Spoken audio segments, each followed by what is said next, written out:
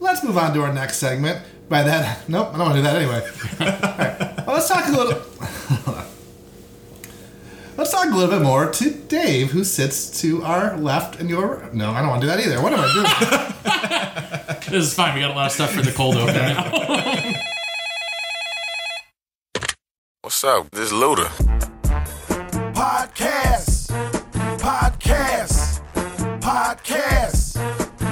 It's Ludacris. Podcast. With two co-hosts, Mike and Jack. We drink some beers, then we chat. So much Luda, you can't stop that. Hello, and welcome to another episode of Brudicris, the show where we talk about two things and two things only, ludicrous and beer. As always, we are your rascally rabbits. I'm Jack Von Albany. And I'm Mike Proper. Mike, how you doing? Good. I feel like it's good to be back in the thick of it again. You know, we're really back in the grind. Yeah, you've cleaned yourself up nicely now that you're back in the primary timeline. This is true. This is exciting. I did reunite with my wife, which was a conversation for sure. Yeah, that's tricky. So I was gone a bit. She mentioned taking several lovers, which I thought was a little rushed, but I understand I was gone and it was under mysterious circumstances. So I'm not going to blame her. We're back together, back with Ludacris the dog, not the rapper, but the dog. So it feels good to be back in the primary timeline. Good. I'm glad to hear it. Glad to have you back in the primary timeline. Yeah. How have you been, Jack? Oh, I've been pretty good. I'm adapting to this fall weather we have here now. It's true. Thanksgiving's just around the corner. It's pretty exciting. I know. I love jacket season. I'm all about jackets, so I get to wear jackets again. You like jackets more than sweaters? I like them both. I like them in combination. Okay. Yeah. I would love to live in a world where jackets are fine. I'm not trying to put down jackets. But if the weather could stay just sweater weather where you can be out in sweaters or sweatshirts, there is a difference. But if you can just be out in just sweaters with no additional jacket layer necessary, that feels real good. That sounds like a real good situation. That feels very East Coast to me. That feels like college campus in the Ivy League. And I'm just wandering around in my Harvard sweatshirt, inventing Facebook, that kind of thing. Did you see recently that Facebook has rebranded, I guess is the way to put it, and now it's no longer Facebook. Now it's Facebook. Everything's all caps and like the letters are spread out. It's the same thing. Wow. But they went from the Facebook to Facebook to Facebook. They're yelling now. I think so. That's how I read the font. It's a bold choice. Yeah. You don't see that much in branding these days. You don't see a lot of yelled names. You don't see like Kazam or Kablam? What was that cleaner? Kazam was the genie, so I don't think it's... Kablam was the Nickelodeon show. Kablam was a Nickelodeon show with Action League Now. Right? Kapow? There was definitely a household cleaner. I think it was Ka-Chunk. Oh, you know what it was? It was 409! That's what it was. That's right. I forgot about that. Oh, I think it's back. This is why we're back in the groove again. Back in the groove again. Back in the saddle. I mean, speaking of back in the saddle, we're back in the saddle with guests. Yeah, well, not just the two of us. Well, the Robot was here with us last week. Robot's around, but he's kind of... Yeah, he's around, but I figured I didn't want to tell you, but he definitely went on a date with your wife.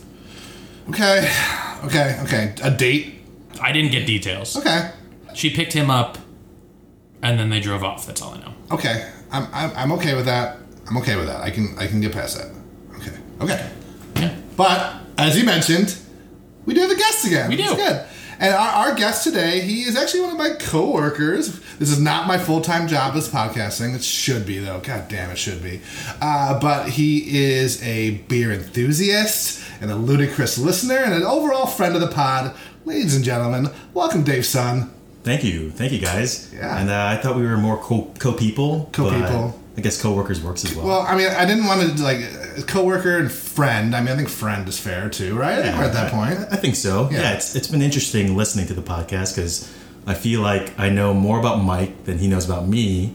And so hopefully now this balances out a little bit. This is a very confessional type podcast, so we do want you to bare your soul. It is. Perfect. We're constantly talking about real emotional issues that we're dealing with on a day-to-day basis. Like my lack of trust in my wife. Yeah.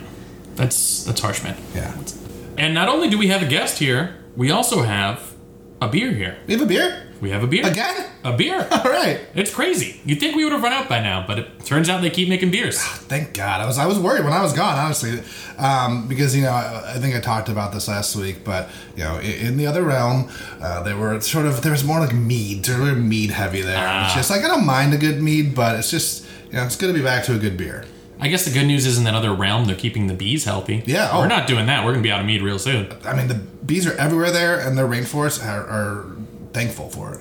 And the rainforests are affected by bees, right? Everything's affected by bees indirectly. And actually, that's the important thing is that the goal of season 2 here is to promote bee health. Yes. Yeah. Get yourself checked and promote bee health. Save the bees. Those are 2 campaigns for season 2. Save your health, save yourself, save the bees. Save the cheerleader, save the world. Yes. Hey, what about our beer, though? Yeah, what about our beer? Mike, what do we have here today? Oh, I bumped it. All right, let's look at our beer for today. Today, we are going to be talking a little bit later about a movie, and you can probably guess what that movie is by the name of the beer. Maybe, I don't know. But it's an IPA from an English-style IPA, I should say, from a brewery up in Evanston, Illinois, which is just to the north of Chicago proper, and it's called Gatecrasher. And so it's an English-style IPA, and I'm going to read the description from the can. Please do. Gatecrasher gets into the sold-out show without a ticket. Cool. It doesn't have to shout for people to listen. It arrives fashionably late, but closes the place down. Our India Pale Ale stands apart from the bitter crowd and entices with bountiful, aromatic hops and a touch of malt sweetness, providing there's more than one way to crash a gate. Anyone have any good initial thoughts on this beer? It smells nice. I like the smell. I have to say, it's pretty refreshing in terms of the world of hazy IPAs that we live in, that we're coming back to something more traditional in the IPA style. I'm ready to get past the hazies. I literally was just thinking about this weekend. I had a lot of more classic West Coasty IPAs and maybe 1 or 2 English style ones. Really kind of swinging back the other direction. I still like a hazy from time to time, but it's fun. I miss them. It's like reuniting with an old friend. Maybe on the beach or a river. I figure some sort of fjord. Oh, okay. What's a fjord? A fjord? Yeah. A fjord is, I believe, a narrow waterway, typically in Scandinavia. Okay, that makes sense. Norway has a lot of them. More so on the West Coast. On the West Coast? Yeah, it's specific to the West Coast. Is this a real thing? Or is this... yeah, it is. Of course, it's a real thing. Yeah, okay. Got a lot of fjords and a lot of fiats. Fiats. Makes sense. Okay. The only thing I know most about fjords is there's that Simpsons episode where it's like Night Boat, the crime-solving boat, and there's always a bay or an inlet or a fjord. That was a funny line. I like The Simpsons. Yeah, I mean, okay, this beer, I think it's good. I remember liking. I've had this before.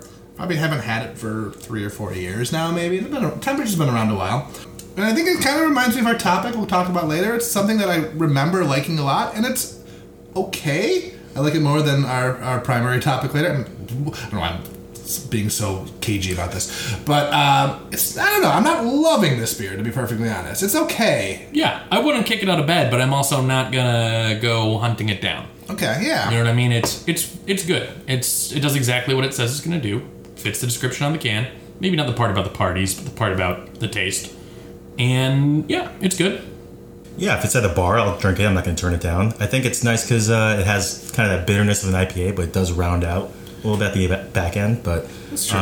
Yeah, I like the beer. Nice choice, Mike. All right, thanks, guys. Pretty happy with it. Yeah, I like it. The choice. More for the pun. All right, well, that's enough about the beer, I think we could say. But let's learn a little bit more about Dave. And Dave, this is a Ludacris podcast, as you might be aware. What's your connection to Ludacris? What do you think about him? Yeah, I'm a big rap and hip hop fan in general. I've been listening to Ludacris since back for the first time. Progressed onto word of mouth, and then I kind of went in a dark phase where I just didn't really listen to Ludacris. But then I came back real hard listening to Theater of the Mind, which I thought was just a phenomenal album. But fun fact, in the 6th grade, I wrote a book report or a report, and I did a presentation on rap music and its misconceptions.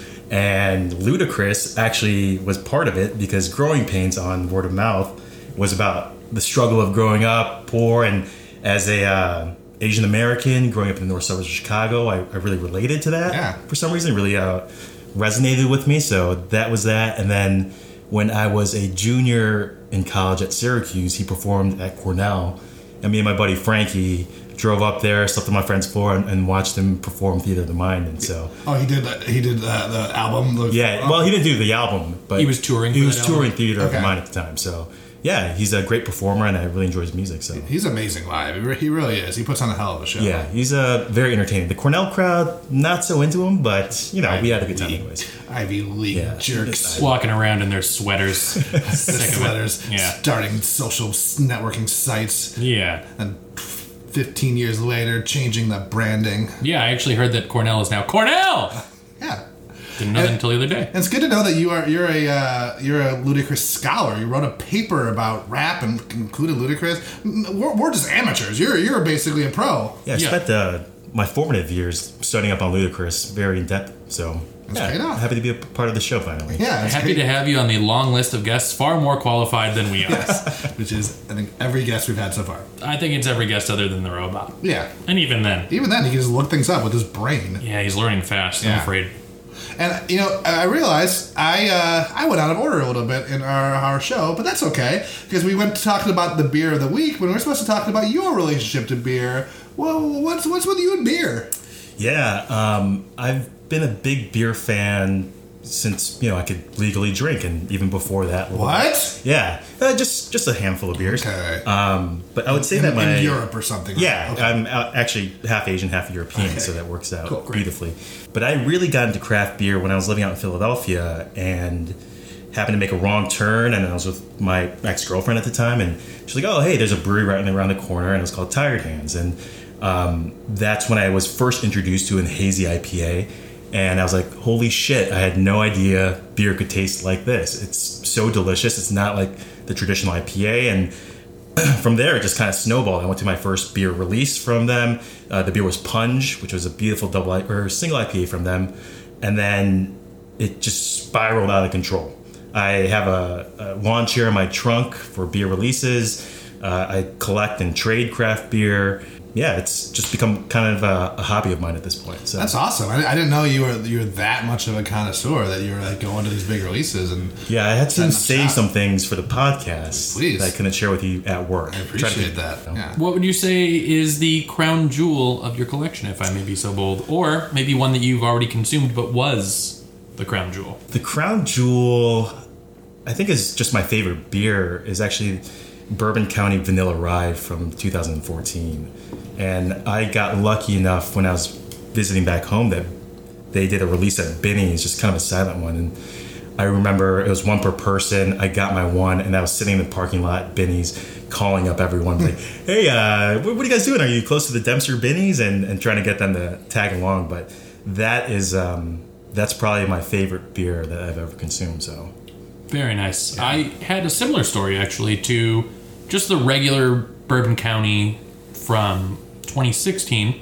I was out visiting my aunt and uncle for Easter, just gonna have Easter dinner with the family, and I was out at I guess technically it would be the Frankfort, Illinois Binny's, and clearly no one out there knew about Bourbon County because they still had something like 10 cases just sitting out, and they still had a limit too. Wow. I was like, at this point, it's the spring. It's been out for half a year. Yeah. Can I take a whole case? Because they're not moving. And they were weird about the two bottle limit. So I grabbed 2 that day and went back and grabbed 2 the next day. they still held you to the 2 limit. They held me to the 2 Even limit both times with different staff. It's funny you say that because I've been by. There's a Binny's in Orland Park, which is very close by to Frankfurt, and I've seen on Black Friday and stuff like that where they do some of those big releases. I've seen lines out the door for it. So it's interesting. You go 4 miles south, and that's the hot spot. Yeah. It also may be something to do, depends on, I don't know when you went to go do it, but I feel like craft beer has really eked more into the suburbs over the past couple of years. It's crazy how much craft beer has changed just in Chicago in even 6-7 years. It's unbelievable. If you go to, shout out to Beer Miscuous, good beer spot in Chicago. They have a map on their wall that's made to look like the CTA map, but it's breweries. And on one wall, they have the picture of the original map. It's so different. Yeah. It's crazy how much they had to add since then. So, Yeah, I Long think time. Chicago per capita is the most craft brewers. That's true. Yeah, And recently, Miller Coors is moving into town too, so that's true. it's becoming quite a hub for beer. So a lot of good stuff going on in Chicago. Yeah. And I think most of our beers we've had on the show have been from the greater Chicagoland area, including today. Temperance is, like it says, Evanston, and it's named Temperance because it used to be a dry city. That's a little fun thing. So they're playing on that. Like the temperance movement. I didn't know that. Thanks, Mike. Evanston, a lot of people would say, number one suburb in terms of when you're leaving the city. It's right there. Yeah. This is what a transition. This is. No, I'm going to let you keep going. Prepare yourself, because number one suburb, how about we talk about our number one spots for the week? Okay. Whoa, don't slip up or get caught. Why not, man? I'm coming for that number one spot. All right. You guys like that transition? Yeah. It's pretty good. Sounds good. I don't know about you guys, but I've got a couple number one spots. Mike, do you have a number one spot to kick us off? I do, but I don't want to go first. Okay. I want me you to go first, if you don't mind. I've got a number one spot, and spoiler alert a little bit on what we're going to be talking about later in the episode, but we're talking about a movie, and it was directed by a man named Paul Haggis. Actually written, directed, and produced by Paul Haggis. My number one spot is the food haggis. Okay. Specifically, haggis as a kind of late night drunk food. Huge fan. When I was out in Edinburgh, this was a couple years ago, for Fringe, they have haggis everywhere. Like every late night, I guess they would call them a chippy, but any like late night like drunk food spot, you can get haggis. Thai chili haggis was a very good option, but big fan of haggis in general, and especially when you're drunk and you just need something to soak up some booze. A big, nasty, loose sausage is exactly what you want. For those who don't know what haggis is. That was me. I was going to let you talk about okay. it. I'll be like, I think going back to the Simpsons, I've heard groundskeeper Willie mention it, but that's about as far as it goes, so please enlighten me. I think the haggis you're going to get at kind of a late night chippy is going to be different than your traditional haggis. Traditionally, it is the sheep liver, heart, and lungs all chopped up with oats and a bunch of fillers. It's like a traditional British savory pudding kind of sausage thing. The heart's in there. Yeah, okay. It's all ground up. You wouldn't know. It just tastes like ground meat. It's really good. Into a sausage, though. Like into like a sausage, traditionally it's all stuffed into the interior of the stomach and then boiled. Okay. But if you get it if you're getting it late at night, it's not going to be cut open from a sheep's stomach or something like that. It's just going to come in kind of a tube form. Normally it's breaded. Do they serve it in a bun of some sort, or is it just... Normally it just comes as is because it's breaded when you get it late at night, but traditionally it would be served with what the Scots call neeps and tatties, which is turnips and potatoes, so just kind of mashed up. It's good. Honestly, it's really good. It tastes very Midwest. It's essentially the Scottish version of like meatloaf and potatoes, kind of. Okay. I don't know about that. I'd be willing to give it a shot. I would try it for sure, but... It's firmly in the camp of foods where if you try it and don't know what you're trying, a la head cheese, you probably would like it. But if someone tells you what it is beforehand and then you try it, not so much. Also, lengua I would put up there too as another tongue, one. right? Yeah, beef tongue. Yeah. Great on a taco. Great in general, but a lot of people don't like it. But you gotta try Rocky Mountain oysters. It's not a trick. I haven't tried them. I would. I haven't tried them. I've heard they're just okay. I've heard it's mostly just a fried batter delivery system. Yeah, it's balls, guys. It's balls. Big old balls. Big old balls. Big old balls. Big and big bag. Big balls. Balls. All right, well, I can go next to my number one spot. Please do. You know what? I was kind of jumping around something. You know what my number one spot is this week? This is a concept that I feel like I'm coining now, and I'm okay with that. It is your self-imposed, that's not the right word. Okay, here's what it's called, guys. It's your subconscious road trip checkpoints. This is my number one spot. So what does that mean? What is he talking about? My wife's family is from Detroit, and so we go back a fair amount. It's the same route every time. We take I-94 from Chicago to Detroit, and get off some roads along the way. But there's always these checkpoints along the way that help me kind of get my bearings and know where I'm going. So there's checkpoint Indiana, and that's when we first cross the border in Indiana. And then there's checkpoint Taco Bell. And at exit 19, there's a Taco Bell we go to quite a bit. And then there's checkpoint Michigan, which is just over the border. And then there is checkpoint. This isn't a good of a name. It's checkpoint 196. It's the highway that goes up to Grand Rapids. Well, sometimes we go to Grand Rapids. We're going past that. And then there's checkpoint Bells, which is Kalamazoo. And then there's checkpoint Kellogg's, which is Battle Creek, Michigan. And then there's checkpoint Prison, which is Jackson, Michigan.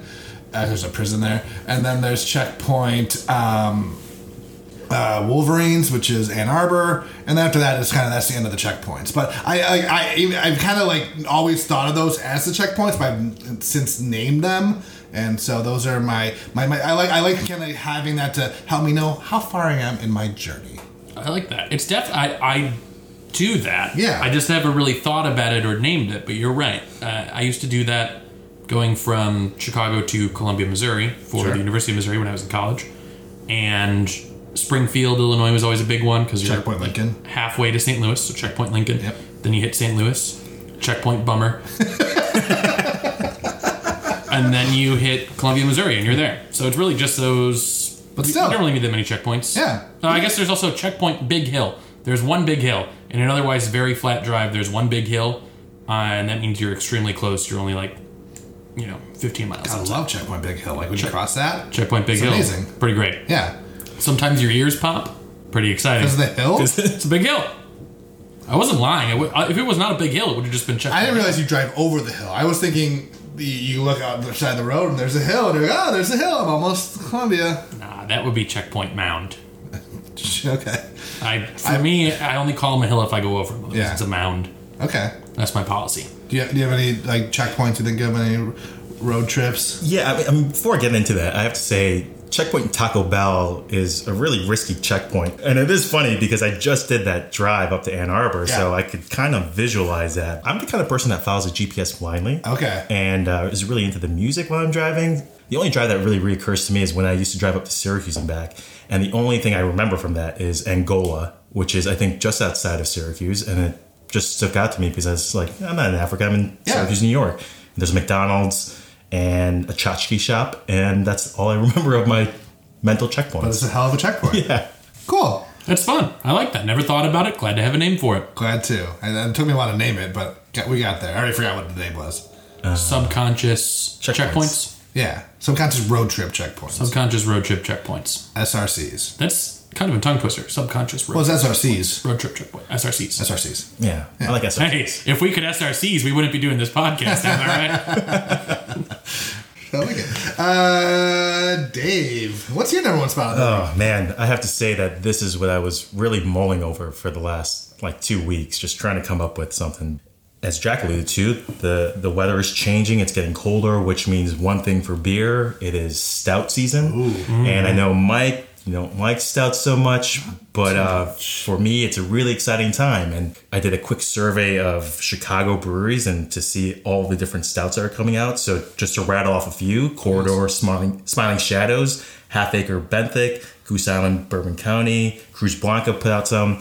But my number one spot goes to actually me winning the rights to buy a beer at Side Project at Checkpoint St. Louis. Okay. Checkpoint Bummer.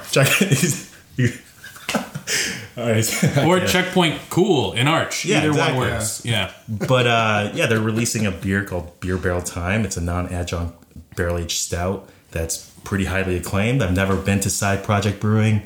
So I'm really stoked to go, and 4 of my other buddies also won, so we're going to make a little road trip out of it after Thanksgiving and pick up our beers and crush a bunch of beers at their cellar. So my number one spot goes to Side Project and their beautiful release because I finally won a beer from them. That's awesome. Very nice. That was some very good number one spot synergy between you and Mike. That's great. And you get haggis on the way. You could. I don't know where you would get it. Yeah, or Taco Bell. Actually, fun, weird thing about that. You can't get traditional haggis in the U.S. It's illegal because it's illegal to put sheep's Grind lungs. up hearts. But the hearts are totally fine. It's the lungs. Oh. It's illegal to put sheep's lungs in things meant for consumption in the U.S., even though there's no evidence that it leads to any sort of issues. God. It's a big superstition. When is Congress going to get off their ass and change that law? Yeah, that's the thing. We need to change our lung laws. Yeah. You know, what's the opposite of pro? Anti? No, con. And what's the opposite of progress? Congress. Ah, wordplay. That's fun. It is fun. That's a lot of fun. I hate these clowns. I like clowns, not big on Congress. Yeah, I meant the clowns in Congress. Oh, okay. Gotcha. But anyway, those are some good number one spots. But I'm tired. So let's so let's take a break. All right, we'll be back right after this.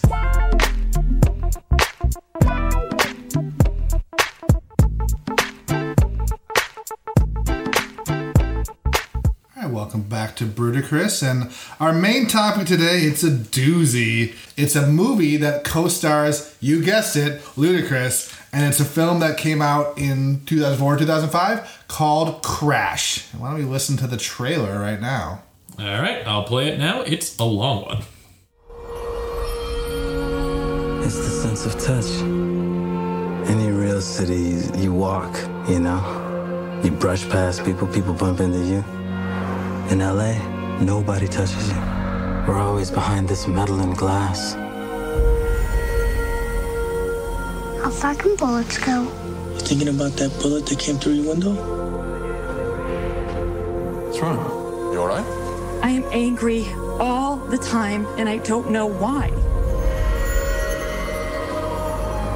Put your hands on top of your head, ma'am. Will you just do what he says? Now, do you have any guns or knives or anything I might get stuck with? It's your brother's file. Kid's going away for life for stealing a car. All I need to do to make this disappear is to frame a potentially innocent man. Did you find your brother? Oh. Tell him to come home.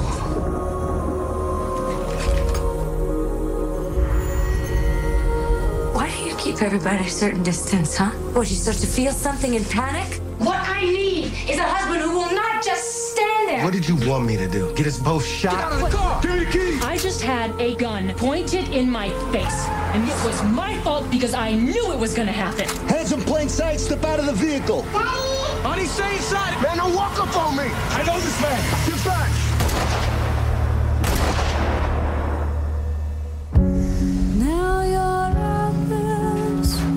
You think you know who you are? You have no idea.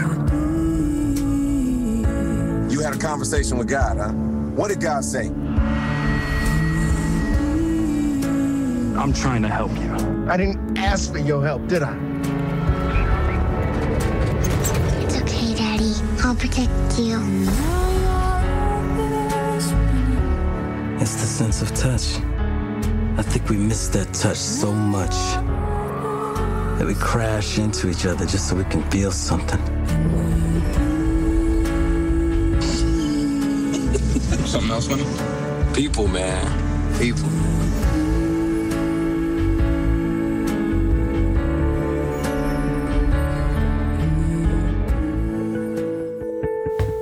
So that's Crash. That's a long-ass trailer. That is a long trailer. I feel like I saw the entire movie within that trailer. It did remind me of things I want to talk about, so I'm glad we watched it. But so what is there to say about Crash? There's a lot to say, I feel like. But Yeah, like, fuck this movie. This movie sucks. I cannot believe that this won Best Picture. I have never been more mad at a movie, and I'm including Lil Pimp. yeah. I was so mad watching Lil Pimp, and then I watched this and I was like, never mind, Lil Pimp's great. Lil Pimp should have been nominated in place of this movie, because at least it delivered on what it said it was going to do. You know, it's funny to reflect on it because this came out in, like we said, 2005. I saw it in 2005 when it came out. I saw it in theaters. I remember this. I was 19 or 20 at the time, and I remember really liking it a lot when I first saw it. I think I might have owned it on DVD, possibly. And rewatching it, I think there's a certain stigma about it now, and I wanted to make sure I went into it not trying to buy into the kind of the negativity around it since then, and trying to look at it really with an objective lens. But I'm not just saying well because everyone's pissed that it won Best Picture that maybe it was still okay. I'm with you. It's pretty brutal. It is a pretty bad movie. I don't know, Dave. What do you think about it? Opening thoughts. Well, when I first started watching it, I was like, I think Proper set me up because it starts off with an Asian woman crashing her car. Sure. Like, God damn it, Mike, set me up. But I'm with you guys where it was just such a blatant attempt to almost trigger people. Yeah. And to get that kind of reaction. And you saw it in the trailer and you heard it in the trailer where it's just like one thing after the next. And yeah, it's pretty prevalent or might be prevalent in some parts of the United States, but it felt very forced to me. So yeah, it was a tough watch. Yeah, it's ham-fisted emotional pornography is the only way that I can put it. Actually, no, I've got a better way to put it. Because honestly, what this movie felt like to me was Love Actually, but instead of Christmas, it's racism. It's just a bunch of... should be called hate, actually. Sure. Is what it should be called, because that's really all it is. It's like, oh, instead of, oh, everyone does crazy things for love around Christmas. Instead it's, oh, everyone's secretly racist also around Christmas. Yeah. Well, true. And some people not that secretly in this either. But yes, everyone, everyone is very racist. And I'm not saying this movie is, untruthful in that regard. That this isn't, not that any of these scenarios don't happen, and they do, and racism is a hugely systemic problem in this country. But this is just, if you took any negative thing in this country and just consolidated this into a 3 foot by 3 foot radius and cram it into everyone's brain. That's what Crash is kind of like. Yeah, and I think you hit on an important point that this movie does not deal with, because my critique of this movie is not that it's too serious about racism. It's that it is wrong about it, in the sense that it doesn't treat it as a systemic problem and instead treats it as an individual problem. Sure. Where everyone just goes through and it's like, oh, I was racist, but then I fell down the stairs and my housekeeper was nice to me, so now I am no longer racist. And doesn't deal with the systems of inequality that continue to perpetuate racism in the country. It is a fucking trash movie. I'm still so heated about it. That's funny that you bring up the scene where Sandra Bullock, who really thought she was getting an Oscar for this one, she really digs into this role. That she falls down the stairs and it's her housekeeper that helps her. And it's not even really shown, too. You see this really poorly shot.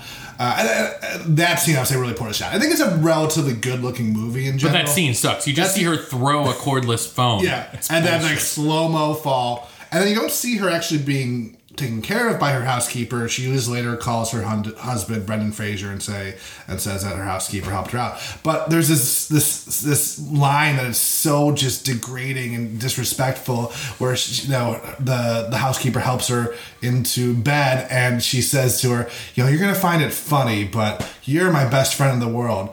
Why does she have to preface it by that you're going to find it funny? That'd be such a hilarious thing that her best friend would be her housekeeper. I fully expected her to go awkward suburban dad at a Mexican restaurant and just be like, gracias. And it would have been so on the nose for this on the nose movie of just, well, it's fine. We can solve racism if everyone's nicer. Just a quick summary of the movie, because the trailer doesn't tell you shit. The whole thing has kind of an interwoven narrative where there are all these different pieces, and at the end of the movie you find out that everyone's somehow connected. So you've got, very briefly, Don Cheadle is a cop. He is sleeping with his partner. He has a brother who is missing. His mom is a drug addict. And at one point, while he's having sex with his partner, they get into a thing, where, much like anything in this movie, where it becomes a racial thing. And that's one storyline. There's a separate storyline about a cop who accidentally shoots another cop because they're both in plain clothes. There's a racial component to that. Terrence Howard and Tandy Newton are a couple. They're driving home. There is some, pun intended, auto-fellatio going on. And not auto-fellatio, but fellatio in an auto. Make sure you get this clear. Yeah. Some good old roadhead going on. And they get pulled over by Matt Dillon, who is a racist cop, and his partner is Ryan Phillippe.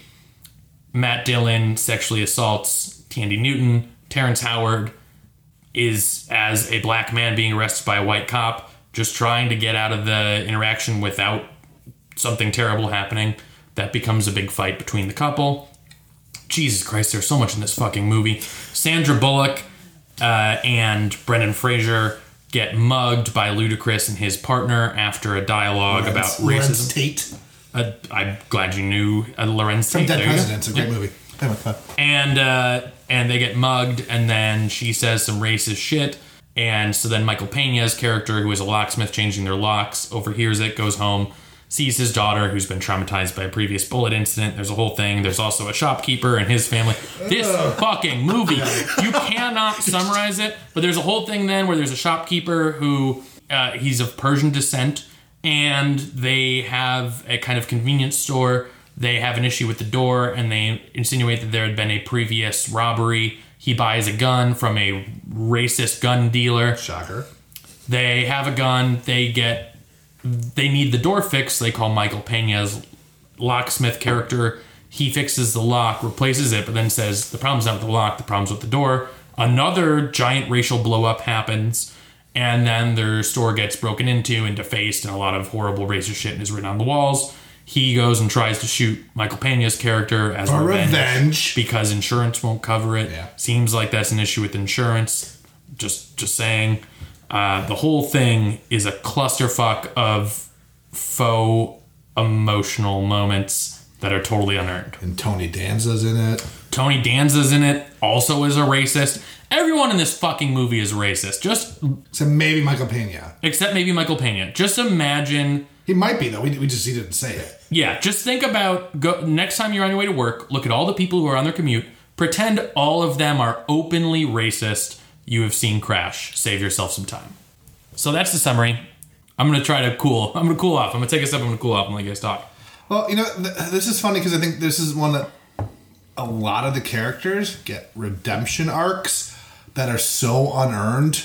Like Matt Dillon's character is maybe the most blatantly racist. Well, there's a lot of it, so I don't know. But he's up there. He's also fully sexual assaults a woman at the beginning of the movie. Yeah, and they just basically they let that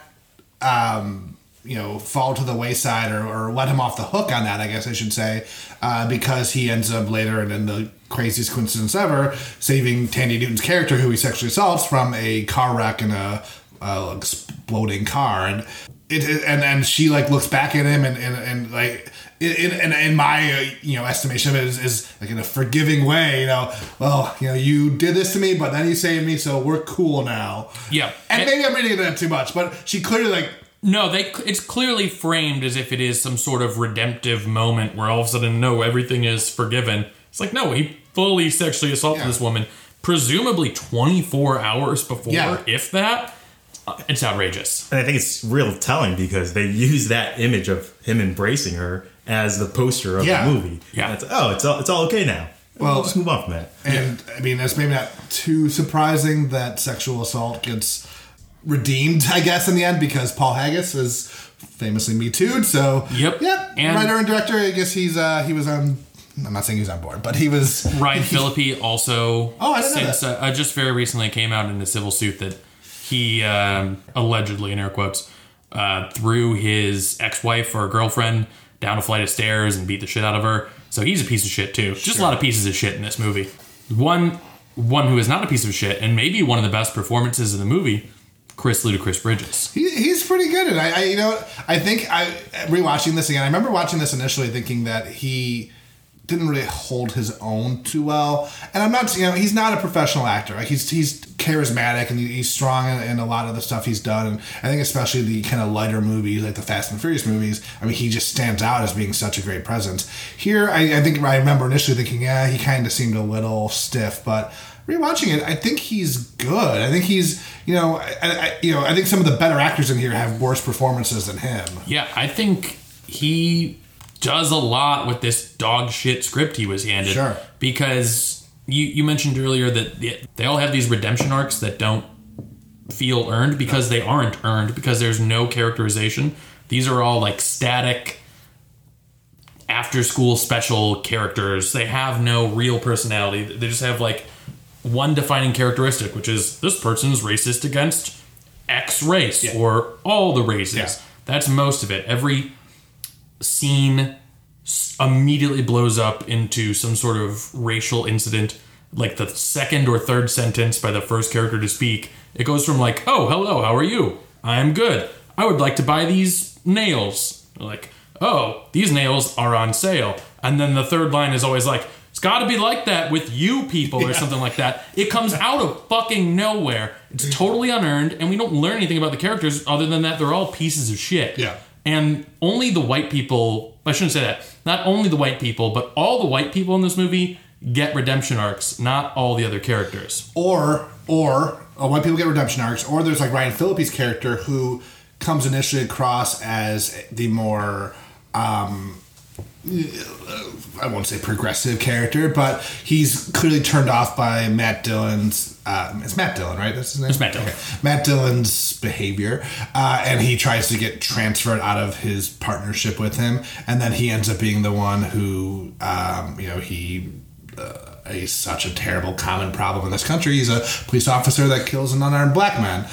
First, in a terrible, horrible, depressing scene. Which also comes out of nowhere. It also comes out of nowhere completely. As far as just like a scripting standpoint, terrible. But, he, I don't know what the opposite of redemption is, but he falls from grace. But even then, he's let off the hook. Like, he's not going to have any sort of repercussions for this. He gets away with murder. Yeah. And he also kind of has a redemption for not saying anything in that first scene. Yeah. When he runs into Terrence Howard in the middle of the movie. Right. And you're like, oh, okay, he gets kind of a thing where he stands up and then he ends up shooting a guy. It's just fucking set piece after set piece. Yeah.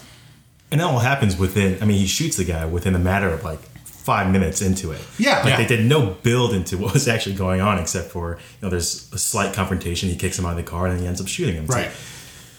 Also, that they both have this little St. Christopher sticky things. Yeah. Is it St. Christopher? I don't know. But very poignant. It is St. Christopher. He's the patron saint of travelers and motorists. But, oh God, and then I just... I kind of like these types of movies, though. I think you saw them a lot around this time. I think it was referred to as hyperlink cinema, where all these different stories and characters come in and out of each other's stories and cross paths. And Magnolia by Paul Thomas Anderson, similar in that regard. And I love that movie. It's one of my favorite movies. And Shortcuts is another one. But was it Amores Perros? Amores Perros, the big one. Yeah, that's a great one. It's one of the things even how people cross paths, it just seems still more forced in this than a lot of those other movies. That's a long way what I was getting to. Everything seems forced. No one can have a simple motivation. Even there's a guy who gets hit by a car while Ludacris and his partner are driving. Yeah. And he gets trapped under their van. They drop him off at a hospital. There's a scene where his wife, who we've previously seen to be very racist against Latinos, runs in, but also treated as a total racist stereotype in the movie too. 100%, and it's completely discriminated against by police officers in the movie too as well. 100%, and that's part of the issue with the movie too. Is it's we're gonna deconstruct all these stereotypes. They're not true, but also we're gonna play into all of them. Yeah. So all these white people can leave the theater and pat themselves on the back and be like, you know what? I knew racism was bad, and this proved it to me. I know racism's bad. Ludacris is the prime example of that, right? Yeah. He preaches about the anti-black stereotype, and then they feed him right into that black stereotype from the get-go. And I thought his character was entertaining to watch at a very surface level, but again, it was very forced, and he's trying to be very philosophical about being the stereotype, and I don't know. He does a good job with the script, and I think he conveys some more nuanced emotion than a lot of the actors do in this. There are a lot of performances that are questionable as hell. Sure. I think there's some other good performances in this, though. Yeah, I think Terrence Howard's very good at this. I think Terrence Howard's really good. I think Tandy Newton's really good. Michael Pena? Yeah, I thought he was Michael Pena, I think, is maybe the only not racist character in this entire thing. Did he have a racist moment? No, I don't think so. No. He was actually a very patient person through the entire I also think just his arc is the only arc that, rewatching it, that I found really interesting and engaging. Other things at times in and out, Ludacris a little bit at different times in and out, but I felt his whole story, and it's such a dumb twist where it appears that his daughter gets shot, and it turns out to be that the bullets that the shop owner's daughter bought at the beginning were blanks, and you find that out later. It's all a little, it's totally ham-fisted, like you said earlier. It's fucking insane. But I found it to be, I think it paid off, because I think the scene with his daughter when he first comes back from that first job and talks about the magic cloak and things like that, I just thought that was a great performance by him, and I think it was a cute story, and it paid off in a way that a lot of other stuff did not. Yeah, I think that's fair. And sorry, just to digress slightly, because we teased it and then we never finished it, but there's the woman whose husband is hit by a car. She shows up at the hospital, and then it turns out that her husband has a check that needs to be cashed.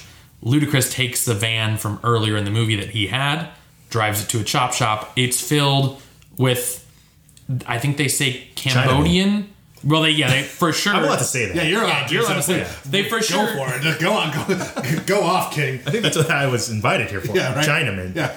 Yeah, and they imply that they are being human trafficked. So that guy who you felt bad for earlier, oh no, not supposed to feel bad for him because he's trafficking people. Was that? I was curious about that because the woman, his wife, who is in the car accident, who hits Don Cheadle's car in the opening scene, claims that she's an immigration lawyer. So I was curious if we're meant to believe that he was helping these people somehow. They say in the chop shop scene that they're chained to the van or they're handcuffed into the van. Okay. Which I don't think you do for people who are... Fair enough. You're trying to help immigrate legally. That seems like a thing you do when you're selling people into slavery. Yeah. Not great. No. So a few other notes I have, just because I think we're past like the main... Yeah, I'm done talking about this fucking thing.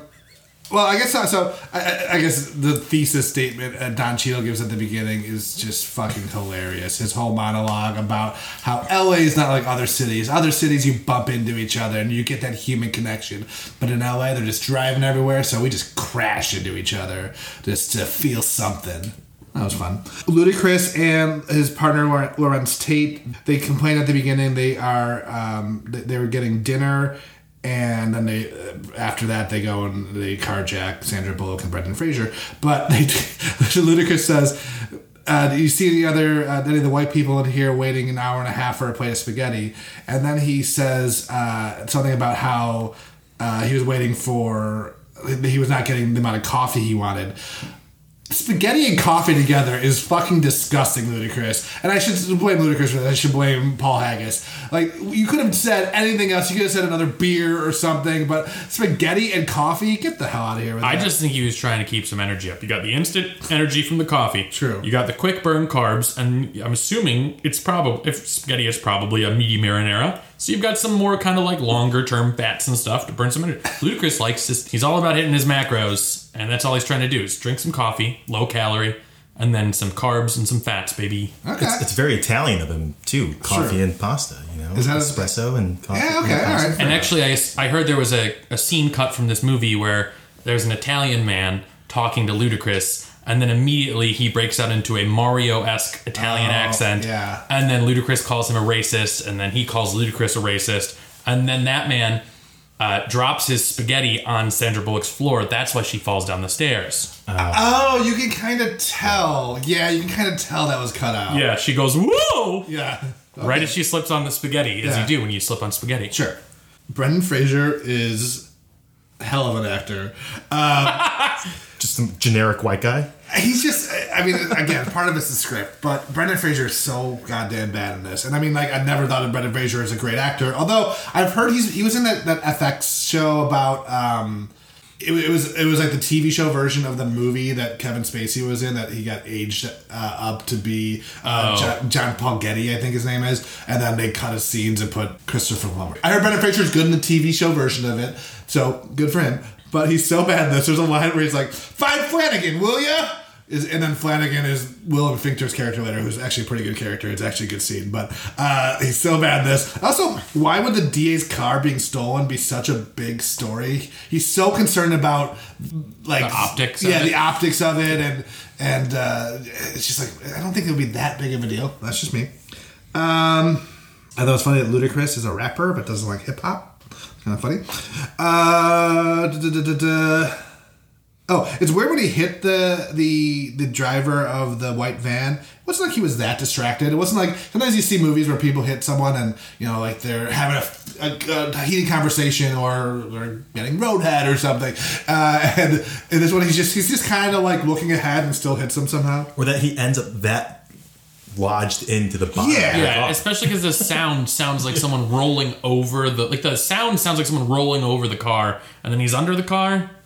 I don't know. No, I'm not an expert on hitting people with cars. You're just a dedicated amateur. Yeah, I dabble. Yeah, you know. I'm just tossing out some other notes here. That was funny. So Don Cheadle throws out. So he goes to his mom's house. This is a totally unnecessary little beat in this scene. He opens the fridge, smells her milk that was in the fridge. It's gone bad. He doesn't try to dump it out. He just throws the whole thing into the garbage can in the kitchen. Like, doesn't bring it outside. I don't think his mom, who is a drug addict and who's like barely coherent, is taking the garbage out anytime soon. That's just up on that smell factor. That is not helping things. At least keep it in the fridge so that keeps the door closed. Yeah, that's a good point. Maybe he's trying to make some yogurt. That's true. In the garbage can. Which, frankly, is where most yogurt belongs. Hot take. Well, not a yogurt fan. I think a thick, like a Greek yogurt, it's fine, but you need to add something to it. On its own, no thank you. What about tzatziki? Oh, I fuck with the tzatziki, but I think the trick is part yogurt, part sour cream. And I'm not a sour cream fan, but it adds a nice little tang. Interesting. Okay. Much like NASA did in the 70s.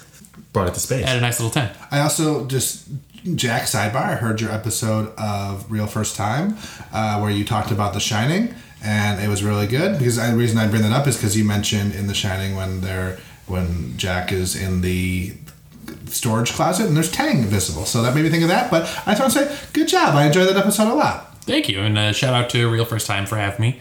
If you haven't listened to that, it's a very good podcast. Former guests David Bone and Emma Warglet. I just recently guested on an episode. Check that out. I don't really have any other big notes. I do think that it's nice that Ludacris really gets the final scene in the movie, though. I don't know if that is just Paul Haggis understanding that he's got something here with this great kid Ludacris, and he gives him that scene where it's not a very positive scene for him. He lets the Chinaman. I was going to say trafficked Cambodians. He lets them free, which is nice, and then gives them $40 or one of the $40 to get everyone chop suey. I think, or beef chow mein, maybe. It was chop suey. Chop suey, okay. But it's the first time that he's just frowning the whole movie, but at the end he feels like he did something good, so he smiles a little bit. He gets that nice little moment. Yeah, that really was what I think Paul Haggis wanted the whole audience to do, to be like, oh look, I gave emotionally $40 for someone to get chop suey, so now I can smile because I'm not a racist either, and that was the end of the movie. Could have been the actual end of the movie, I guess, but I forgot. There's one other scene where the health insurance benefits worker who got into an argument with Matt Dillon's character, she also crashes into someone with her car and is racist as well. So yep, everyone's racist. Everyone's racist. I think that sums up the movie. There's a whole fart thing that I'm not even going to get into. Oh yeah. I think that's, if you watch the movie, you'll see it. There's a weird fart aside that's totally out of place. But I think let's just end it here. Everyone's racist, and this movie sucks. And that's Crash. That's Crash. But I do got a little quiz for you guys related to Crash. You know I love a quiz. You know, like this is I call it I call myself Quiz Anonymous. I'm QAnon here, coming at you with a great quiz. And so, as you both know, Crash won Best Picture of the 2006 Oscars for the 2005 year, and it was certainly a controversial choice. And again, revisiting it, it's even more controversial. But it was not necessarily that poorly reviewed at the time. Roger Ebert gave it 4 stars, I believe, and a lot of people had it. I think he had it as a list for the #1 movie of the year. Yeah, I think he wrote an article called "In Defense of Crash" or something like that. But the other movies that were nominated for Best Picture, that in theory people think could have won, they had different levels of critical analysis too. So here's my quiz for you guys. I'm going to name, just as a reminder, the 5 movies that are nominated for Best Picture that year that Crash won. And I want you guys to put in order, I want you to each take a stab at it, put in order what you think was the highest to lowest as far as their current Rotten Tomatoes score. So those do evolve over time. Current tomato meter. Right, current tomato meter score, not the critical analysis, not the audience meter, but I want you guys to put those in order. So I'm going to name them here in alphabetical order. Let me make sure. Brokeback Mountain, then Capote, then Crash, then Good Night and Good Luck, and then Munich. So I want you to put that from the highest score to the lowest score, and we'll see who gets closest. Dave, do you want to go first or do you want to go second here? I will defer, and you go first. I'm going to talk this through real quick. Good Night and Good Luck, I feel like probably killed it out the gate. It had to have been pretty critically acclaimed, but I feel like it would age well. Sure. I feel like that's going to do well. Okay. I feel like Munich, probably good out the gate, probably hasn't aged as well. So I feel like that one may have dropped, depending on how much people have re-reviewed. Okay. Capote, Philip Seymour Hoffman, kills it.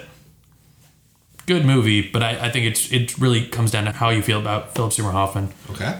And then the last one was Brokeback Mountain, which I actually haven't seen, based on my general understanding of the plot of the movie. But also, it came out in 2005. Mm-hmm. We haven't come that far in this country, but we've come a little bit further. I feel like there could still be some weird gay panic about the movie that might hurt it a little bit. Sure. I'm going to go in order. Okay. Good Night and Good Luck, number 1. Okay. I'm going to say Brokeback Mountain, number 2. Okay. Are we including Crash or excluding Crash? Include Crash, yes. Sorry. Okay. I will then go Capote. Okay. Crash, Munich. Some good logic there. I like that.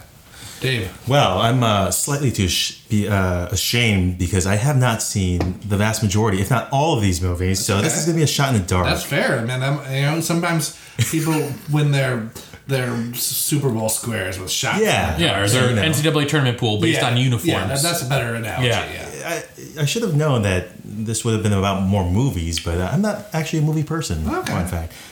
So I'm going to go Capote, number 1. Okay. Munich. I will go Crash. Okay. Brokeback Mountain. Okay. And then I can't remember the other movies. Good Night, Good Luck. Good Night, Good Luck. You put that last? I'll put that last. All right. I will say neither of you got it exactly right, but I will say, Jack, you were closer. All right. So here is so congratulations. You got another quiz. You're like 96 to go or something. 96 before I have to get the tattoo? Yep. Yeah. So the order was Good Night and Good Luck was first with 93%. Capote was second with 90%. Okay. Brokeback Mountain third with 87%. Munich fourth with 78%. And Crash still on the current day 74%. Still very solid Rotten Tomatoes score. I flip-flop 2 and 3 and 4 and 5. Yes. Gotcha.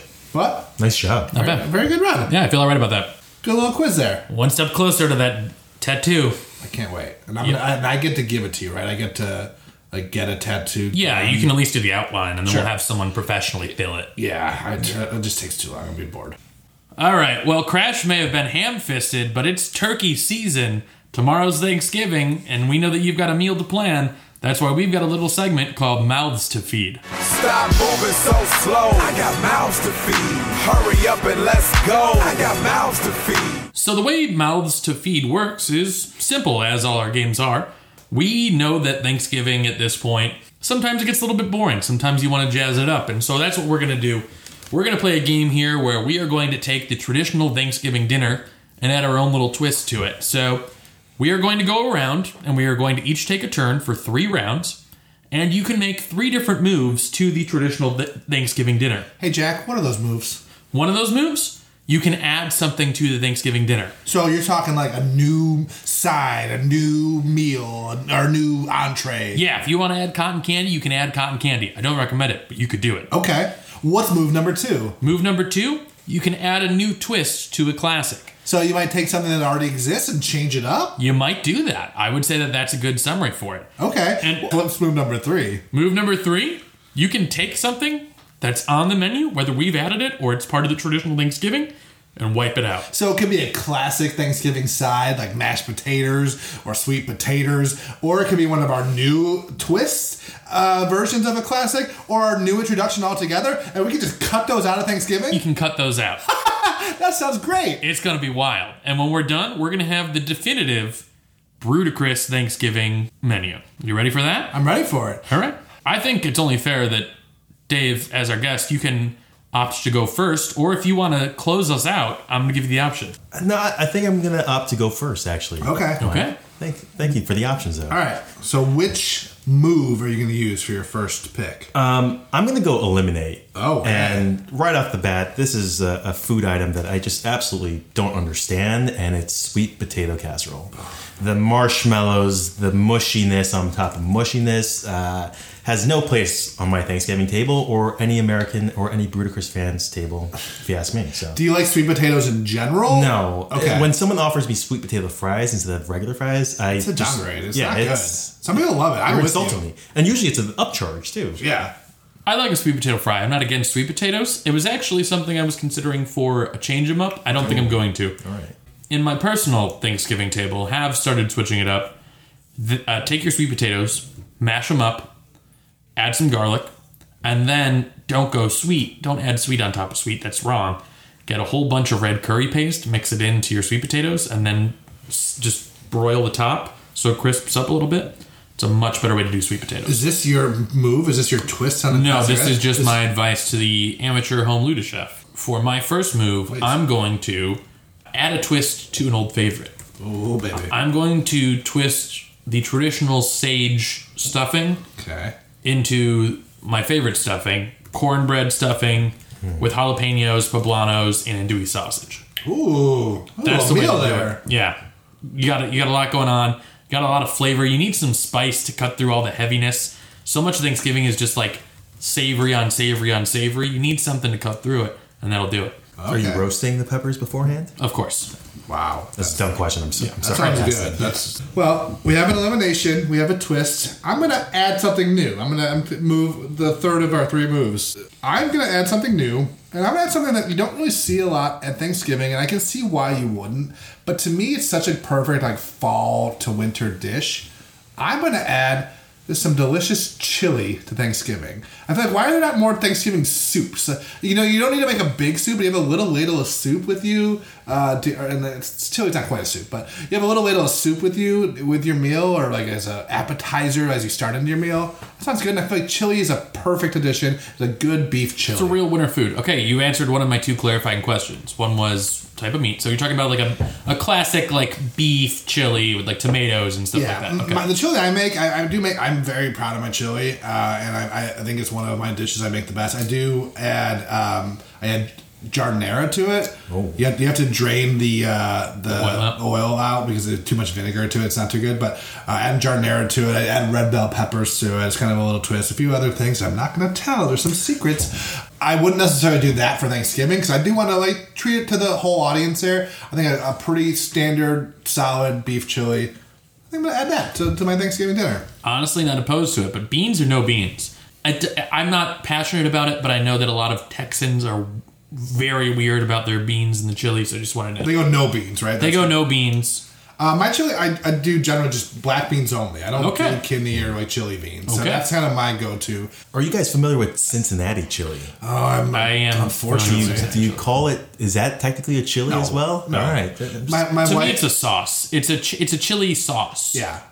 My wife's from Detroit, and she is a strong proponent of Coney dogs, which is a Detroit thing, even though it's named after Coney Island in Brooklyn, New York, which is pure insanity. But it is a hot dog with beanless chili and mustard on it. And the first time I think I went back to Detroit with her after we started dating, I had one, and it was horrible, and I literally will never have one again. But that reminds me of Cincinnati chili. I've never had a proper official Detroit Coney dog. Yeah. I do like a chili dog, but I like a kind of a normal, like the chili I would normally eat on it. I don't know how I feel about kind of a thin chili sauce. I will suspend judgment on it, but I like the idea of a chili at Thanksgiving. So Dave, you're next. You got your next move. What are you thinking here? All right, I'm going to go also with an ad. And by the way, I do like the ad of the chili because Thanksgiving, football, a nice bowl of chilies while you warm up. Thank you. And I'd love to try your chili one day. But I'm going to add an acidic component and say that we need to add some chimichurri. Ooh. To the turkey? Yeah, for the turkey. Maybe for the ham if it's not a sweet ham. But I would really love to see a little bit more, depth to the turkey and Thanksgiving meal. And so I think a chimichurri would really kind of liven it up and kind of cut through the monotony of traditional Thanksgiving food. And I think it'd go well with your stuffing, Jack. I like it. I like what you're thinking, and I'm going to go a similar route because I agree that what Thanksgiving is lacking is brightness and sauces and things to add nuance or things you can add to other things. You really just have gravy. You can put gravy on damn near everything on a Thanksgiving plate, but that's it. That's your Thanksgiving sauce is just gravy. So I love the chimichurri. I love that, and I'm going to add to it an array of kimchis.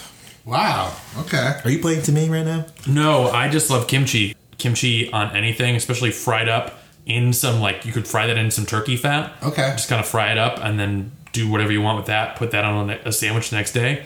It's going to be so good. I'm just trying to add heat and acidity and brightness to this meal. kimchi will get a say. Would you treat kimchi as its own side, like something you eat on its own, or would you try to like mix it in with something? Like, I feel like the chimichurri, chimichurri is clearly a sauce. I think like that, like on the turkey, that to me sounds amazing. But like, how are you thinking of like plating? I think it depends on the type of kimchi, because I'm going full array kimchi. So I want some like radish kimchi. I want some like classic cabbage kimchi too. It depends on how you want to do it. I think you add the cabbage kimchi onto other stuff. The radish you probably just eat on its own as like a palate cleanser. Well, Jack, we'll have to invite you to my Thanksgiving, because at every Korean Thanksgiving, there is the American side of it, and then there's definitely the Korean side of it. And so the kimchi is just served on a bowl, and you just mix it in with anything. It's I'm really... sold. All right, I'm not crazy here. Honestly, we should have started with a Korean Thanksgiving spread. Yeah. I wouldn't have had to burn a turn. And the reason why I didn't mention it is because it's always at my table anyway. Yeah, so that's standard for you. Okay. All right, well, for my move, I'm going to pull an elimination card. And it's a thing that I think just doesn't fit on the... It's a staple of Thanksgiving. It does not fit on the Thanksgiving plate. And that's either cranberry sauce or just cranberries. I don't like the idea of mixing, even in a very like homogenized fruit like that, with all my savory items. I say, get the hell out of here, cranberries. Get out of here and take the bus you came in on. Dave. I will say another ad is it's not called pudding. It's like in an English roast, they have kind of that like popover. Oh, it's a Yorkshire pudding. A Yorkshire pudding, yes. And I have personally never had a Yorkshire pudding. But you're adding it? And I'm adding it. Wow. I've watched a number of YouTube videos of people making them, and they just look like a croissant on steroids. And I think that would be a nice bread component to the overall dish. So you're not in this as a dessert, because I'm not really too familiar with Yorkshire pudding. It is pudding in the British sense, which could mean damn near anything. Sure. Basically a popover. Yeah. So if you've had a popover, you've had it. They're very, very light. They're actually not that hard to make. The trick is screaming hot muffin tin. It does itself. Yeah, the one thing that stopped me is I don't own a muffin tin. Not a fan of muffins. Cool. So we got Yorkshire pudding as an ad. Jack? This is tough. This is tough because I was going to do a twist, but Mike made a move that I cannot abide. I'm going to re-add cranberry sauce, but specifically homemade cranberry sauce. It's made from actual cranberries. The canned shit, get it out of here. I'm with you on that. No on the need. bus it came in on. On the bus it came in on, and then Ludacris will see it on the bus. He's riding at the end of Crash going the other direction.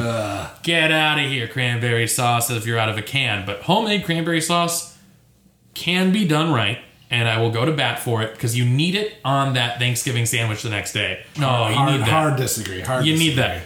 But the trick is red wine, black pepper, don't add too much sugar, just enough to temper down the aggressive tartness of the cranberries. That's the way to go there. I'm adding cranberry sauce bacon. I gotta agree with that too, because I made my first homemade cranberry sauce and used a lot more spices to it, so it wasn't as sweet, and it was a really nice component to the overall meal. Yeah, give me some cinnamon in there. You can throw some jalapeno in there if you want. It'll work. Add some chilies in there. I don't know. The sweet and spice, it just doesn't quite do it. You won't get the spice. There's too much sugar, but you'll get the grassiness of the jalapeno more than anything else. Fair enough. All right. It'd be funny if I eliminated it again. Honestly, that's kind of why I did it, was to really force your hand and be like, are you going to eliminate it twice? No, you've sold me on a better cranberry sauce. I think our family go with the can normally, so yeah, I might not still be a staple on my plate, but I'll let you leave it in.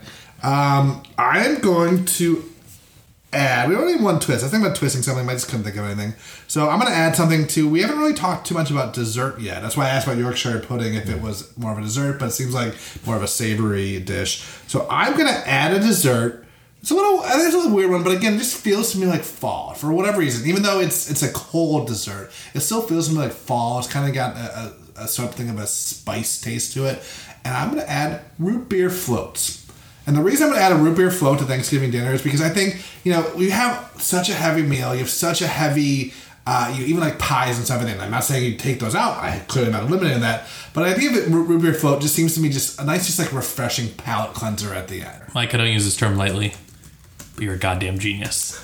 I will have a root beer float this year around Thanksgiving. We're doing kind of a Friendsgiving thing, so I don't know if I can do it the day of, but that weekend I'm having a root beer float. That's a brilliant idea. You know what's funny is that I don't personally like root beer, But in a root beer float, it's a beautiful combination of two things. I'm kind of the same way. Yeah, I don't seek it out, but root beer float. Oh boy, that sounds good. I've never heard such a nuanced take on root beer ever, and both of you share that. That's interesting. Yeah, I don't dislike it. It's not something I seek out. All right, so let me do a quick summary just so what we're doing here. Eliminating sweet potato casserole. See ya, sweet pea. We are adding a twist of sage stuffing. We're adding some andouille, jalapeno, poblano, and bell peppers. Welcome to the game, new and improved. We're adding chili. We are adding chimichurri sauce to our turkey. Ooh, that sounds real good. We're adding kimchi. Yummy. We're eliminating cranberry sauce. Maybe for a moment. We'll come back to it. We're adding Yorkshire pudding. Don't still quite know what it is, but sounds interesting. We're re-adding cranberry sauce, but homemade this time. Welcome back on that bus you came in on. That bus is back in the depot. And we are adding a root beer float. And you know what? That sounds to me like an interesting new Thanksgiving dinner. I tell you what. That's a meal I could be thankful for. Let's feed some mouths with mouths to feed. That's been Mouths to Feed. Yeah. Stop moving so slow. I got mouths to feed. Hurry up and let's go. I got mouths to feed. Well, I'm thankful for that bit. I'm thankful for this podcast. I'm thankful for Ludacris. And Dave, I'm thankful that we had you here on this Thanksgiving episode. I'm thankful that Mike invited me, and it's been great. Yeah, do you have anything you want to plug while you're here? Yeah, I'd like to plug an app called Schmeal, and Schmeal is an app that's only local to Chicago, unfortunately, at the time, but Schmeal is a network of home cooks, and people are able to buy their food for $8 a meal. What you do is you have the app, you're able to look on the map or look at the schedule of people cooking meals. You're able to select the meal, and then you as the consumer have to go pick it up at their house. But it creates this nice little community of local eaters. And I cook on the app occasionally, but it's this, it's a great fun way to meet new people. I've had repeat customers now. And so Schmeal, Schmeal, is the app. And it's a great way to, support local cooks. That's such a great idea. I love that. That's a great idea. Never heard of that. Never heard of it. I love to home cook. So that's great. Do you have a specialty on your home cooking app? People really like the Korean side of my cooking. I really love to make fresh pastas. So gnocchi is something that I love to do, especially with the cold weather, and doing kind of a braised red sauce with like a short rib is something I really love to eat in the wintertime. So speaking my language, I would order that. Yeah, get my Schmeal app going, I think. I'm getting my Schmeal going right now. Yeah. Awesome. That sounds great. Well, cool. Again, thanks so much for joining us. See you tomorrow at work. And yeah, that kind of wraps it up for us. So, as always, we want to ask you, please follow our social media. Follow us at Brudicris on Instagram and Twitter. And find us on Facebook as well, please.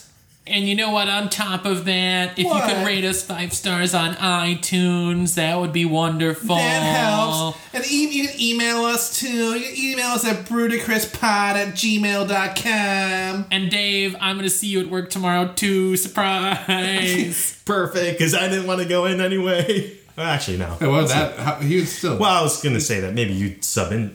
I am Mike's stunt double. That's why. It's the only reason I have a beard. Yeah, and then I do have some plans tomorrow for some little pyro work. Yeah, you're doing some stick stunts lately in the office, and people really appreciate it. Yeah, thank you for giving your body up to this cause. You're welcome, and thank you, our audience, for giving your ears to this cause. It's been another fun episode. Dave, again, thank you so much. This has been a really fun time. Happy Thanksgiving to all of our listeners. If you're listening to this before Thanksgiving, if you're listening to this after Thanksgiving, fuck you. Yeah. Should have listened to it earlier. Yeah. You dick. Yeah. All right. Well, actually, no. I have one final request to our legions of Brudicris fans. Another thing we need to do this season is name our fans club. We need to do that. Yeah, that's true. We keep saying that, and then we never do it. But I do want you to, at the dinner table, when you inevitably talk about politics or things like that, when you're starting to get bugged by all your family drama, what you gotta do? Just crank up the Ludacris podcast, make those punks listen to it, and dig into your chimichurri turkey, because you're gonna have a good ass meal. Yeah, you're gonna have a good ass meal, and if you're having a good ass meal and you do take some of our recommendations, tag us in the photo. Yeah, I would love to see that. It'll be fun. We'll rate your meal. You better bring it. Better. 5 stars. All right, thanks a lot, everybody. We will catch you next week for another episode of Brudicris. See you later. Bye-bye.